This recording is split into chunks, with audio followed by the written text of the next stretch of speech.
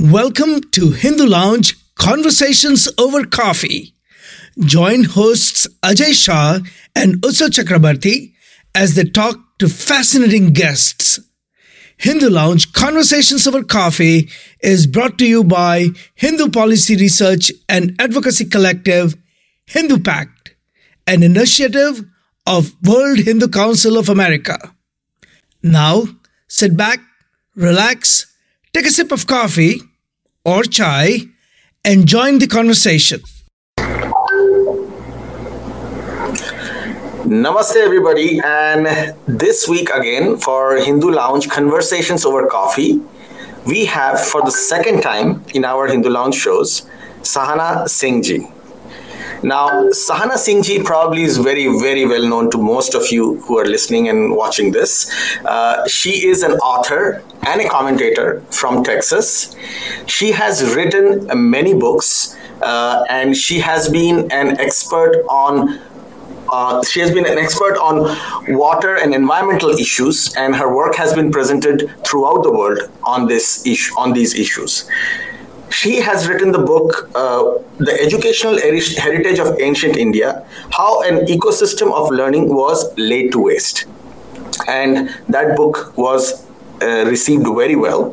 So here is another book from her that was just released, Revisiting the Educational Heritage of India, published by Vitasta, and it was released in September 2021. So today we are here to discuss that book and to discuss all the different questions that will arise, that can be discussed, that Sahana ji will bring to forth for all of us to understand. And we also have here Ajay Shah ji, who is the co-host. Actually, I am his co-host for all the Hindu Lounge events. And hopefully you all will enjoy this conversation. And Namaste Sahana ji, welcome back to Hindu Lounge. Namaste. Namaste Utsav ji, Ajay ji. Yes, I think last year I was talking to you about the violence in Bengal. And this time now it's about my book, which is actually going to be launched today in a couple of hours. The US and UK edition is going to be launched. Yes, and we are fortunate to have the pre-launch event of the launch. It's called the pre-launch event, yes. Yes. Correct. Congratulations. Thank you. So Sahana ji, I will just dive in because, everybody is eager to understand and listen to what the book is all about. So tell us about what was the first book about and what prompted you to go for the second version? So the first book was about, the title tells you, it was about the educational heritage of India, because I felt that many of us are reaping the benefits of knowledge which was generated from India, but we don't know the adage. There was a process, how there was an ecosystem.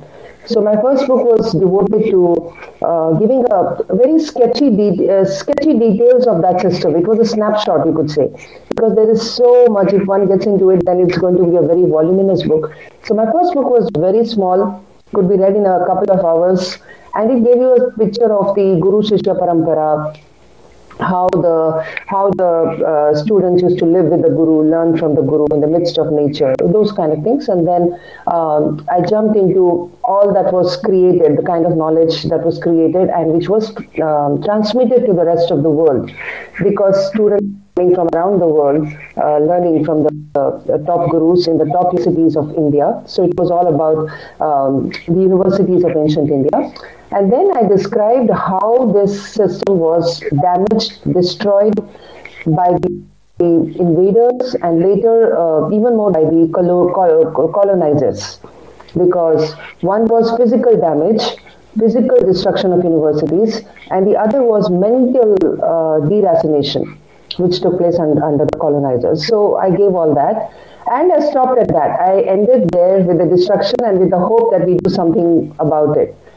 And after that, I got so many emails, so many, so much feedback that people wanted to know more about it. And they also wanted something positive, what can we do about this?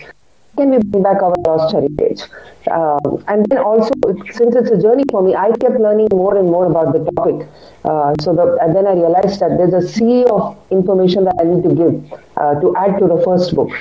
So I decided to use my pandemic enforced lockdown time at home to do more research.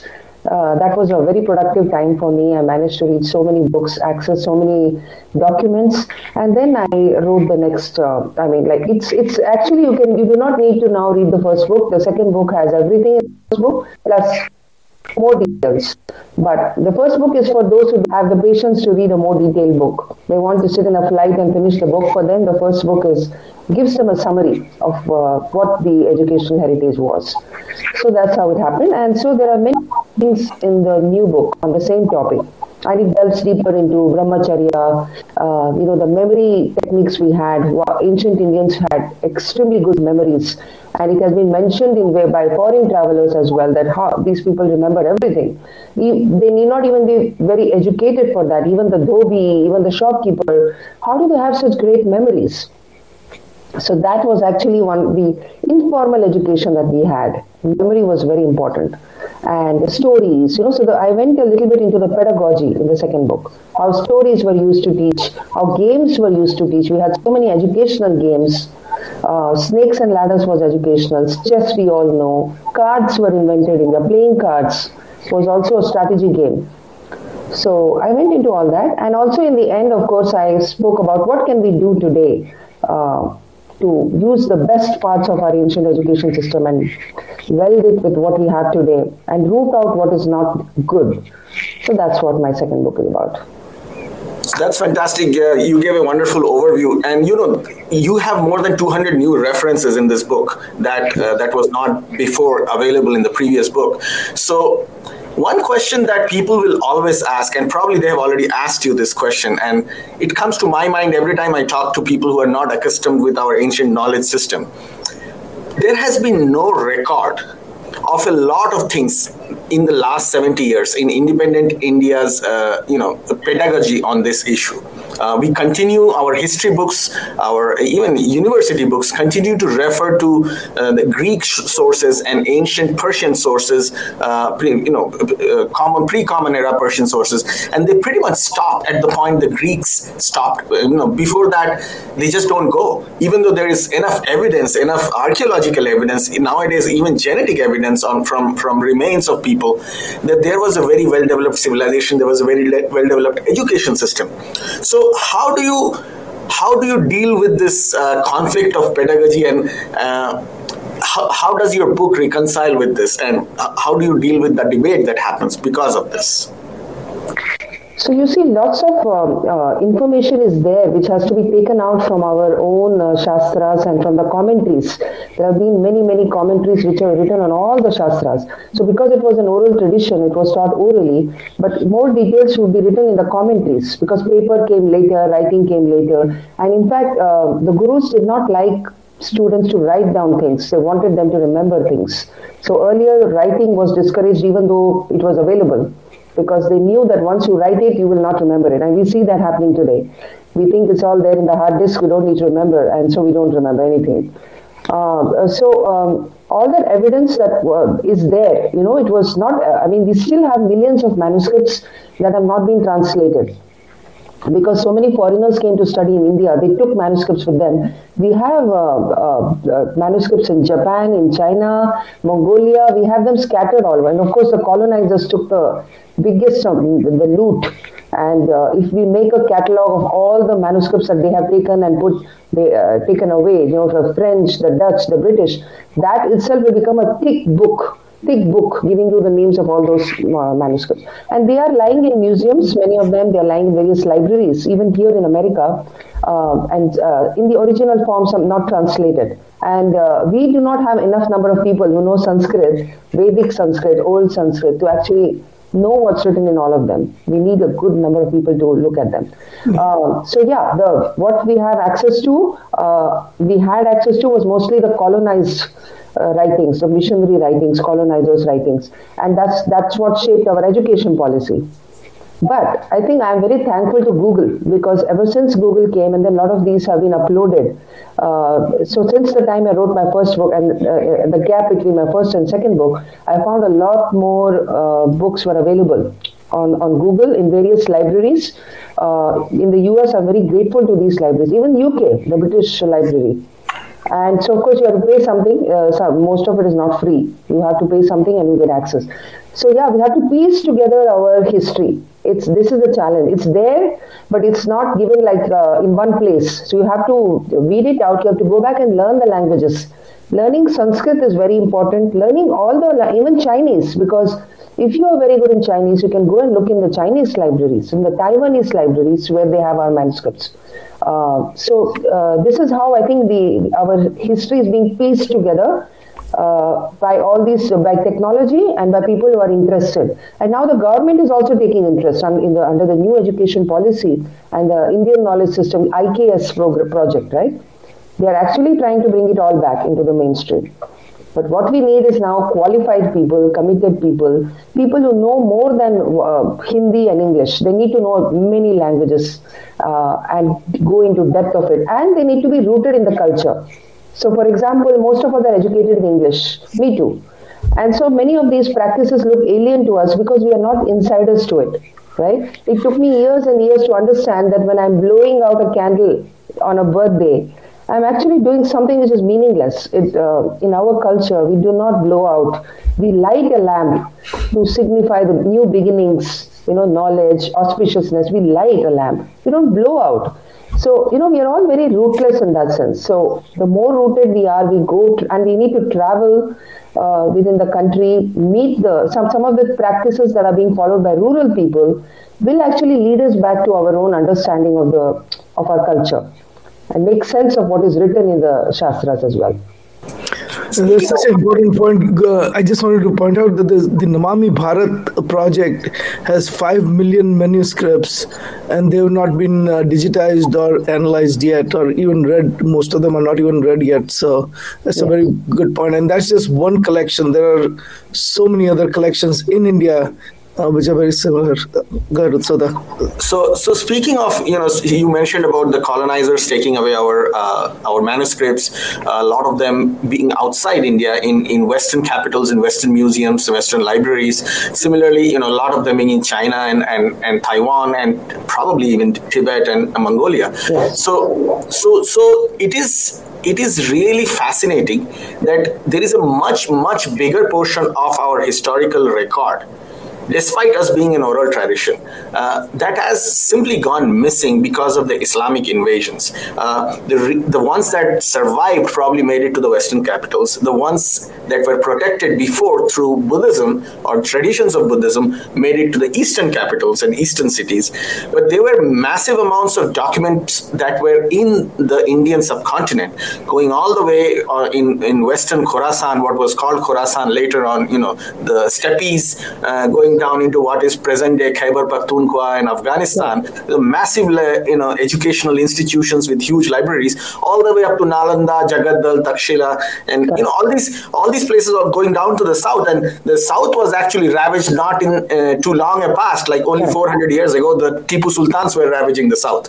So, can you tell us what your experience has been in dealing with that missing information? How you dealt with it? What was your experience? Yeah, so you see, mine is a very cursory look at everything. So for me, this is part of the journey because I'm also learning Sanskrit. I'm getting exposed to, say, Nyaya Shastra. There is somebody every now and then who shares his knowledge of Nyaya Shastra. I'm trying to learn Panchanga. So it is, in a way, we are all groping.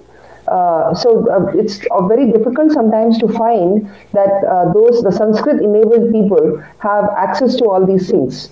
This is there is a lot of missing information, but we are, I feel that if we all approach it together with Shraddha and with that determination, then slowly we will succeed.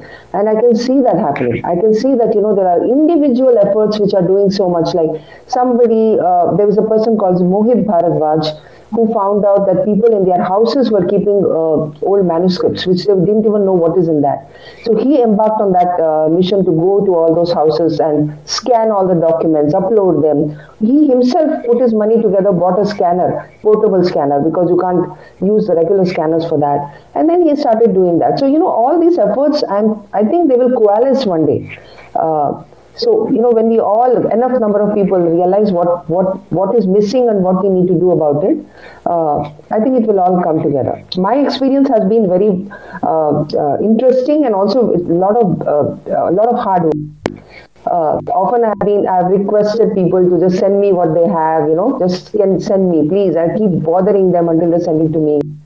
And of course, our own people obstructing this. We have a lot of our own deracinated people who think, what is there in what good will you get by knowing these things? History is something that happened in the past. Why do we need to know what happened in the past? Move forward.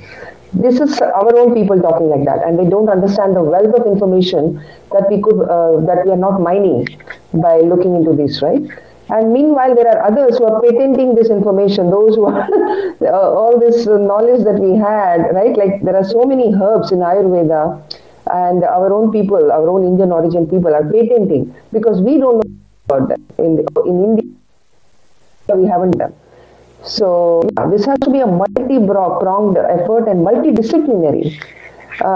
People with knowledge in some subject, very deep knowledge in some discipline, should also have knowledge of Sanskrit, or maybe they work with people who know Sanskrit. So that is the kind of effort we need. Multidisciplinary people working with Sanskrit enabled and even Tamil enabled, because let's not forget there are manifold manuscripts in Tamil, Kannada. Mother tongue is Kannada, and I keep hearing about some wonderful things written in Kannada, books on science, books on engineering in Kannada, and they will. What wealth will they yield? What knowledge will they yield? We need to know the language for that.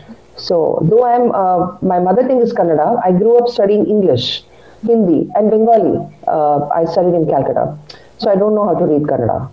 So all these efforts have to be made for us to know what is missing. Even to know what is missing is a challenge. Fantastic. And since you mentioned the fact that in this entire process you had to meet a lot of people, you had to request them. A lot of them did not give you support either. So was there any formal support from libraries in Western capitals? Because they have a lot of manuscript. Did you have any issues working with them? What was your experience with Western? If I'm not in that university, it's very hard for me to. If they have not uploaded it, or if they have uploaded it and it's only for members, then so I used to try and find students who are studying in those universities. I would beg them to please give the password they have so that I can go and use it. And some of them were kind enough to give their password. Others said, no, sorry, we can't do these things. So I'll beg professors and through friends' children, give me the password so that I can use that book. Of course, when my daughter was studying in Austin, she helped me a bit. Then she graduated. And then I said, come on, can I still use that library? And she says, you have to, I don't know what, you have to pay some $10,000 or something for lifetime membership. Quite a lot of money will be needed to have access. So it's our knowledge which is with these people, which they have uploaded. Of course, some of it can be blamed on ourselves because we were negligent enough. And even today, there are, in Varanasi, in Kashi, there are bookshops that sell old books. And they are being taken away by people who come from the West. And they just give massive amount of money and they take everything away. That is there. Some of them are not meant to be sold as well. They are taking away that. So the same things that used to happen in the past, stealing of murtis, stealing of manuscripts is still happening today. That's fascinating because, unlike Western, actually the Vatican has one of the largest libraries in the world, and they have made it a point to record everything because their record keeping is part of their conquest literature. It is important for them to show their conquest from the past, to continue their conquest for the future. We never had those geopolitical or theological attributes or intentions. The most we had was monks traveling across the world, scholars traveling across the world, exchanging information between different capitals. My next question is that you said that you worked in some of the libraries and some of the information that came from China, Taiwan, and you also have a background in, I believe, in traveling to Singapore or those regions. So I lived in Singapore, yes. So I knew that you lived there and you spent some time there. So what's the information that you got there? How helpful were they? And what is their the response to the idea that you are working with? Like, do they understand what you tell us more about it? Well, I mean, I didn't work officially with Singapore on this. So again, it was the same thing. NUS library is available to those who are students of NUS, professors of NUS. So I did not use much resources from there because most of my journey started after I moved to America. When I was in Singapore, I think I was not as civilizationally aware as I am today, and the responsibilities were different. My child was younger, and I was in a totally different period of my life at that time. I was in Singapore, but it all happened when I moved to the US, and when I saw my daughter's high school textbook, what it says about India. That's when I really got into all this. So yeah, I mean, I have mostly been using libraries in an individual capacity, not by really talking to the authorities, but trying to go through the students, go through the professors, and get the books out of them, that kind of thing. Of course, the thing in Singapore and all would be that there is a lot of Buddhist influence. So they are also trapped in that dichotomy where they think Hinduism and Buddhism are two totally different religions. So they'll be attributing a lot of things to Buddhist thought, when actually what you need is, that is not what it was if you go back into history. People did not see Hinduism and Buddhism as totally disconnected religions. Nothing of the sort. Buddha was also a guru. He was a Hindu. And he would be shocked if today he went to any of these universities, maybe even Singapore, and he found that his teachings are now put under some separate religion which has nothing to do with Hinduism. That's not the way it was. And he also was, taking people from around him who were there, and he was very happy with Brahmins joining the monastery. He always wanted Brahmanas, because Brahmanas were the custodians of knowledge. They have so much knowledge, they work so hard, they maintain the right code of conduct to give respect to the knowledge that they are trying to gather. And so Buddha wanted them to join his fold so that they will help in disseminating, right? So I think these nuances are being missed. Even in the Eastern universities, I feel that. So what we need to do is something totally different. Yes, take whatever has been written there, access them, and then use your own lenses, our own understanding to uncover what is in those texts. Absolutely. In fact, since you mentioned Brahmanas and Buddha traditions, some of the biggest known scholars of Bauddha traditions, Ashwaghosh, Nagarjuna, Kumarjiva, they actually, in their own writings and in their followers' writings, are always called as Brahmanas. In fact, Nagarjuna was considered a Brahmana. Kumarjiva, who actually was half Kashmiri and half Turkmenistani, and he actually preached Buddhism in China. In fact, he's considered the father of Chinese Buddhism. He's also considered a Brahmana. So these are some of the things that our own Hindus have forgotten. And I remember having a conversation with a leftist professor from one of the universities in Kolkata, and of course that person is a PhD and is supposed to be very well knowledgeable and well read about these things. She mentioned to me, and she almost was arguing with me, that there was no Hindu scholarship in history. The only scholarship that India had, or the Indian subcontinent had, was Buddhist scholarship. So she kept on naming, Nalanda was a Buddhist university, this, that. And I said, well, have you ever thought that Aryabhatta, was he a Buddhist or a Hindu? I named out like 10 scientists, Brahmagupta, Aryabhatta, Susrut, Charaka, and all of them were Hindus who were contemporary of Buddhists as well. And there was no difference between the two. And in fact, some of the largest compounds of the Nalanda University was built under the Gupta Empire, which is considered by the same scholars as the Brahminical epitome of Indian history. So they have been doing wonderful work. Yeah, they have been doing wonderful work yourself in explaining all this. I am more focused on the activism side of things, but I am also very inclined towards knowing more about these things. They all work together. But the tradition that I feel that we have to really challenge within India is that we have to come away from this slicing and dicing and putting things into box narrative that has been gifted to us by the Judeo-Christian and Abrahamic traditions. And what is your experience in that aspect? have you butted heads with scholars in India? How they have treated you? Give us something more about that. I think this has more happened in social media, where I have butted heads with people. I think if I look back, I have done a lot of that. There were even a Greek person who had come somewhere and he was saying that, oh, we have done everything, I respect India, I respect your history, but you can't claim that you did things that we did, those kind of things. And so I had a clash with him and other such people. It has happened mostly on social media. And so right in my book, right in the beginning of my book, I've talked about this, that, we should not make this distinction between Bauddha Dharma and Hinduism. Of course, they are different sampradayas, but, it is actually wrong to treat them all as different religions. Jaina, Buddha, all of them contributed to the same pool of knowledge. They came out from the same pool and they contributed to the same pool. So there are, Buddha himself has never said it. So those are the things that I keep telling people. But yeah, we have to engage a lot more with the academicians because they are in their silos and they are going on insisting about talking about Buddhism. And the funny thing is that in Nalanda also, right, people, what were they studying? They were studying Nyaya, they were studying all the darshanas, and they were studying Bauddha Dharma. And if you see that when it was destroyed, what did this person write? The chronicler of that time, Minhaj Siraj, said that we killed so many Brahmanas in Nalanda University. So he said that all the Brahmanas with their shaven heads were lying dead. So they themselves are also saying that, right? So why are we making this distinction today and kind of boxing it, and that stops us from understanding the whole culture and the civilization. Even the concepts get too narrowed down and you don't get it. And it's building divisions in society. There are a lot of Buddhists today who hate Hindus. So I keep hearing about it and I wonder why, because you have come out from the same tradition. Buddha also, what was he? He was a prince. And they were all Hindus.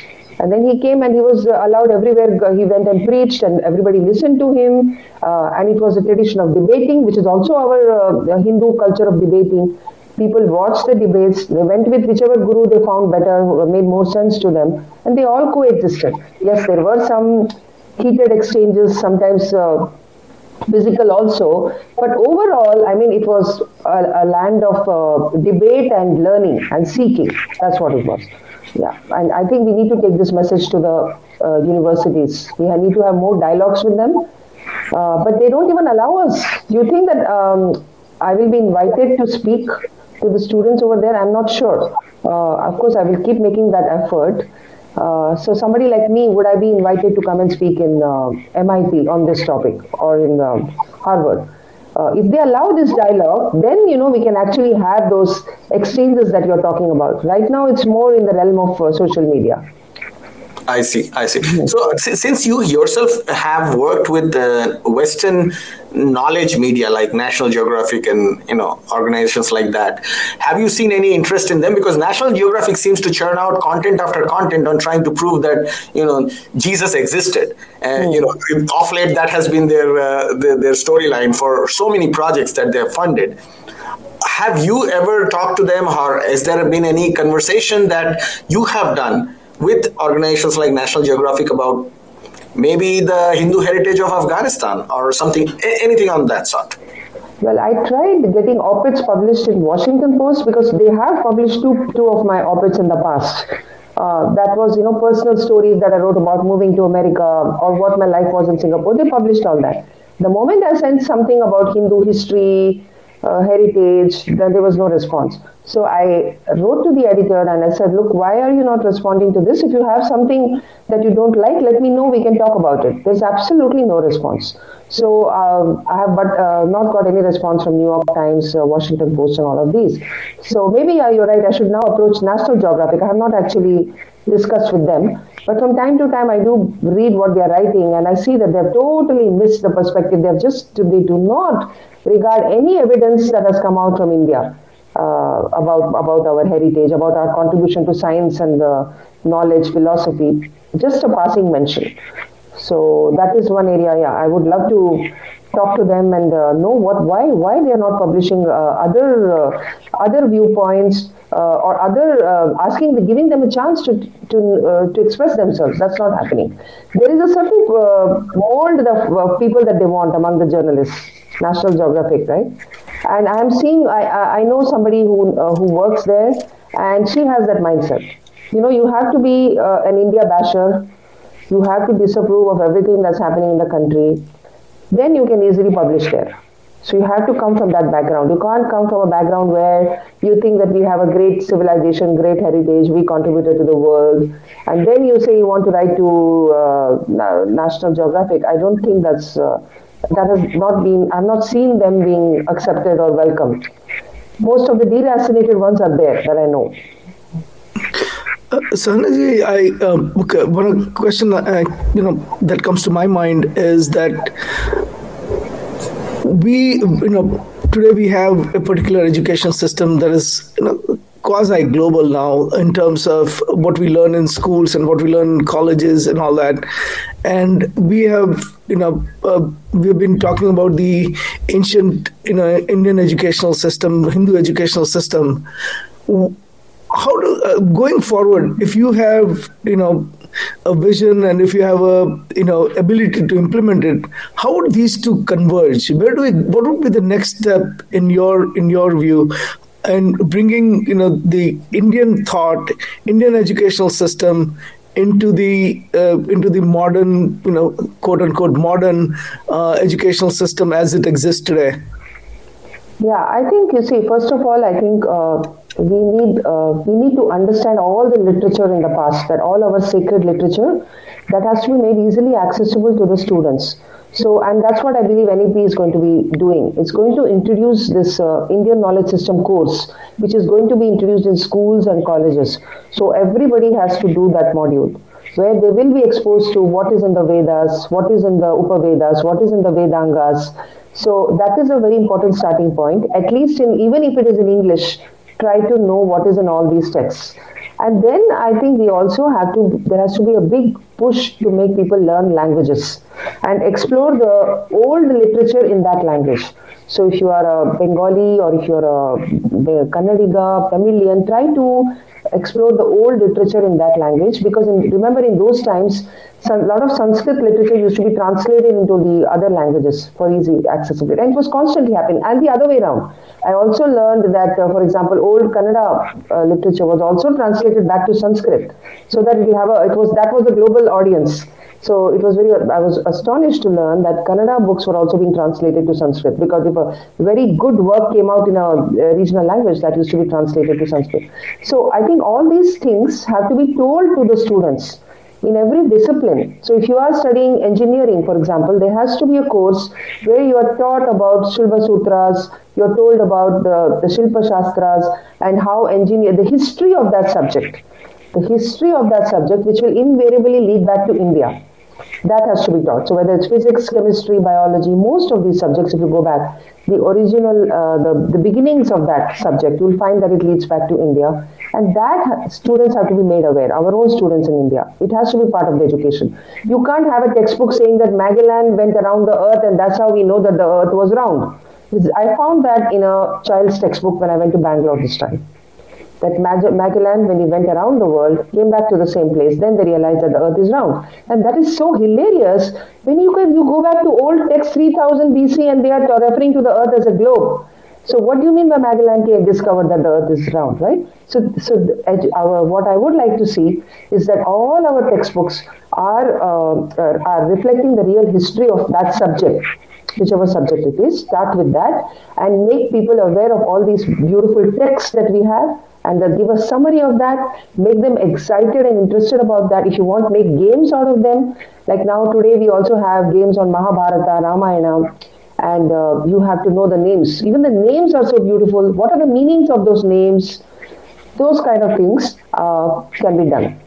So sometimes I do that. I have done that with my daughter as well. Some people ask me, how is it that your daughter is so rooted in India? She was born in India, but she moved out.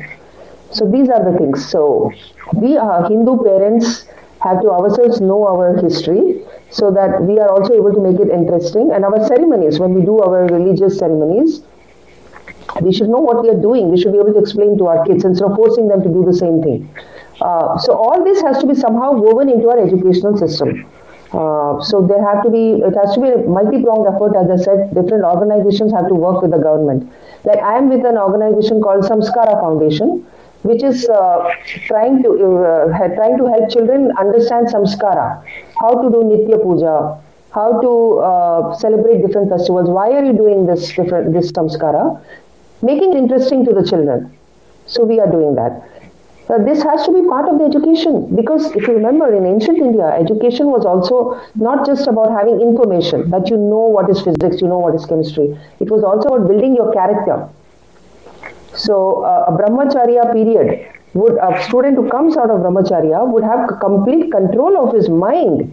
So if he sees a very beautiful woman, he knows not to go crazy over that woman, make advances, make himself annoying and irritating to that woman. He will now know that he has to control this. And if he has been taught the Kama Sutra, if he has been taught all those even Panchatantra, then he knows how to behave, how to understand the world.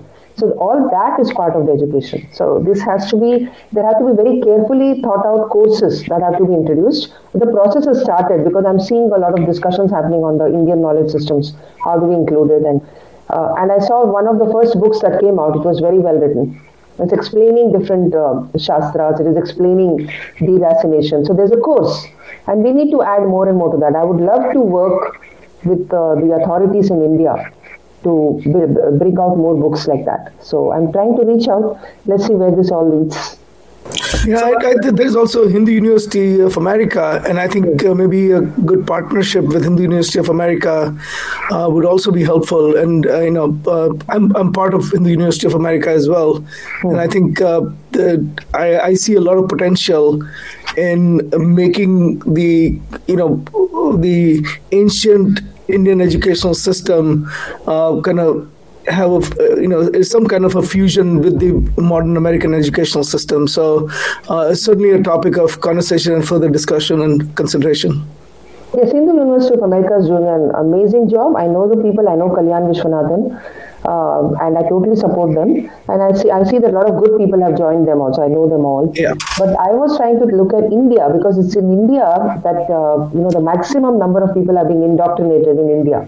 Once they go into the education system, they join some school where everything is being taught. They're taught Magellan and things like that, right? So I feel that the biggest work we have to do is in India. Of course, it can happen from America as well, because sometimes they look up to America, and if they see something good happening in America, they will follow that example. So we are trying that as well here. But the biggest work is in India. That has to be the Karma Bhumi.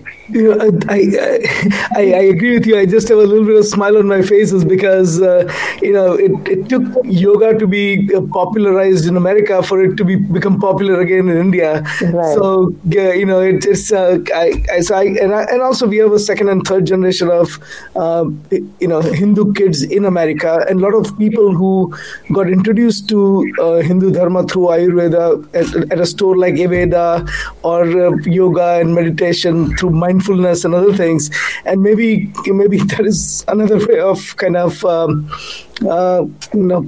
approaching. It's two pronged. So you try to do from here, and then you try to work from there, and let's hope it all meets and comes together. Right, yes. Right. Apologies, I don't have a very good voice because of my cough, so I'll turn it over to Utsav. So go ahead. Thank you, Ajay. You did well despite not being able to speak at all. So Sahana ji, coming back to the question of it almost looked like there is a lack of professional global philanthropic support for the work you are doing. I see a lot of Indian billionaires, millionaires, multimillionaires, both in India as well as those in America. They feel they lack confidence in the revision of our historical knowledge that is happening right now in the right direction.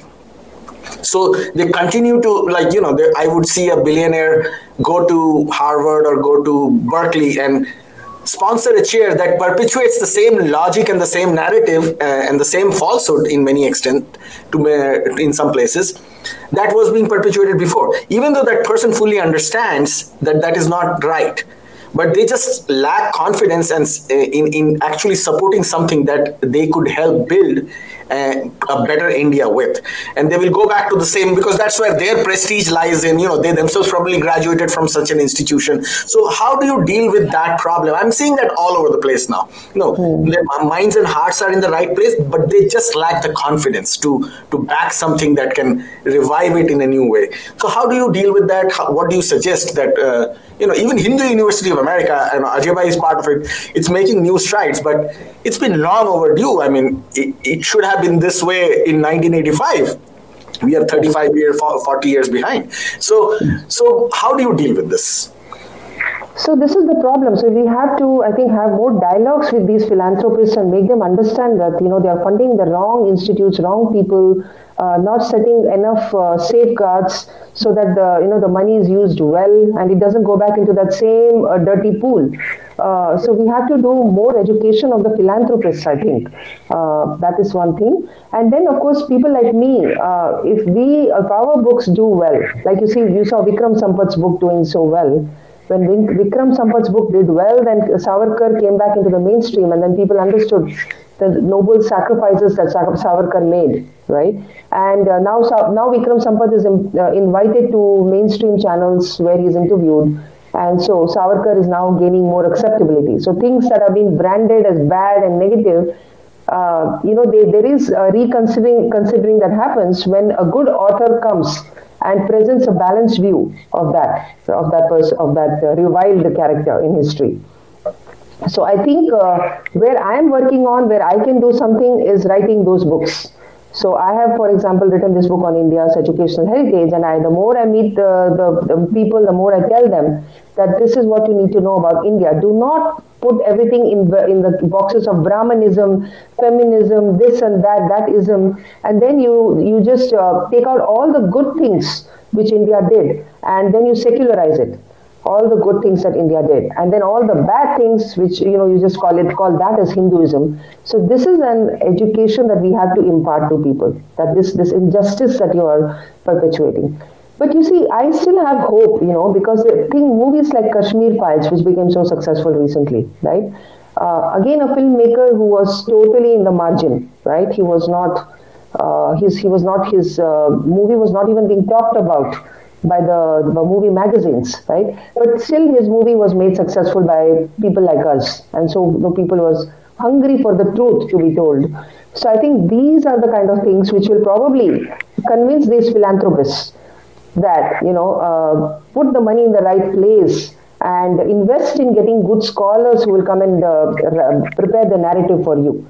Give money to those scholars who want to write books, who want to do research, enable them so that they come out with books like what Vikram Sampath has written, J. Sai Deepak, his book, India That Is Bharat, and I would put my book also in that category. So these are the books that will probably change the narrative and get the mindset to change in the philanthropists as well, I hope. Can't hear you. One last question about your book that a lot of people would want to know, and probably this question has come up to you before. It certainly comes to my mind for sure. There is the India, which is the geographical entity of India today, and a lot of our scholars work within the boundaries of what is India since 1947 to define the knowledge systems, the education, the history of India. And then there is the Bharat, which as a civilizational entity ranges all the way from the Caspian Sea to the Strait of Malacca. And there is enough historical evidence and enough periods in history that were long enough to create that civilizational continuity. So in your book, the little I saw, you do venture into Afghanistan, and you do venture into the Sri Lankan southern region.